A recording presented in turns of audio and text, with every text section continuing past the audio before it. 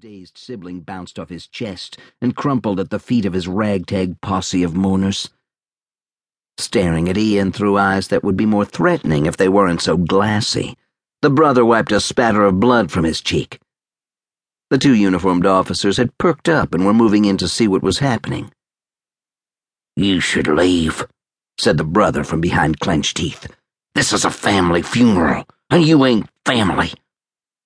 "This isn't a funeral," challenged Ian, anger bubbling from deep in his belly.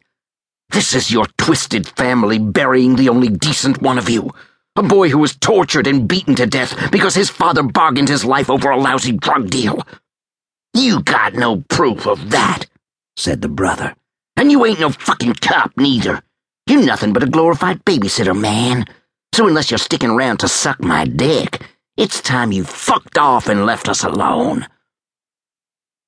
The two officers broke through the cordon just as the younger brother was hauled off the ground by his friends. The idiot's eyes were still spinning, and strings of bloody drool dripped from his bruised mouth. "Is there a problem here?" one of the officers asked. The older brother and Ian stared at each other in silent defiance before the brother spoke. "No problem, officer," he said. "My brother was overcome with grief is all." The female officer turned to Ian. She moved in close like cops did to smell your breath and study the clarity, or lack thereof, of your pupils. "You should leave," she said. "Let them do their thing." Ian turned away from the officer and glanced over to the opposite side of the grave, where two young women stood. With arms linked for support, they both wore black. The sympathetic friend had tried to downplay it, but when the entirety of your self-esteem was rooted in the catcalls of low men, she couldn't resist tarting herself up with a touch of peekaboo mesh at the bosom, a too short and too tight skirt with dark nylons in a spiderweb pattern, cherry lipstick, and bruised plum eyeshadow. The other woman's plain shapeless dress looked borrowed from a scarecrow, while colorless flesh made her appear as close to death as the son she was burying. Ian had trouble meeting the fragile mother's gaze, and she did nothing to help him. "We told you to leave," spat the father, his words slurred behind broken teeth and stiff jaw. "You ain't wanted." The officer touched Ian's elbow. "I do what he says. You're not doing anyone any good here."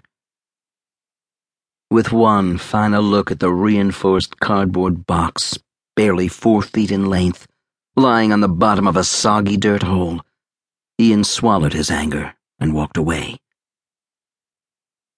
Leaving the broken circle of mourners behind, Ian headed for a large tree crowning the top of a small green hillock in the center of the graveyard. From there, he knew he could find his bearings. Chin down as he walked, Ian barely noticed the damp, gray drizzle portend the approaching storm drifting in from the west. His attention was lost on the way each blade of grass bent under his weight before springing back upright after he passed. Nature was resilient, humanity less so. "Were you trying to get him to break parole, or just being an asshole?" asked a familiar voice.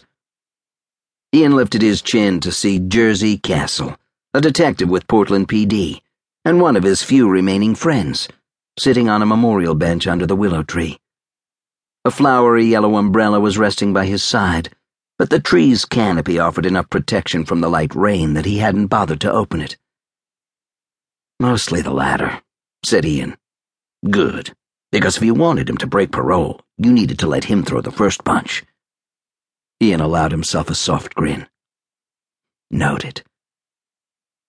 Taking a seat on the bench, Ian removed a dimpled metal flask from inside his jacket and unscrewed the top. He offered it to Jersey, who declined, before pouring a healthy swallow down his throat. Knowing it would take little encouragement for him to drain the vessel, he screwed the cap back on and returned it to his pocket. Out of sight, but rarely out of mind. "Nice umbrella," said Ian. "Didn't know yellow was your color." "It's Sally's. She left it in the car." "Sally? She the one who caved in your skull?" The hair was growing back to cover an ugly skull.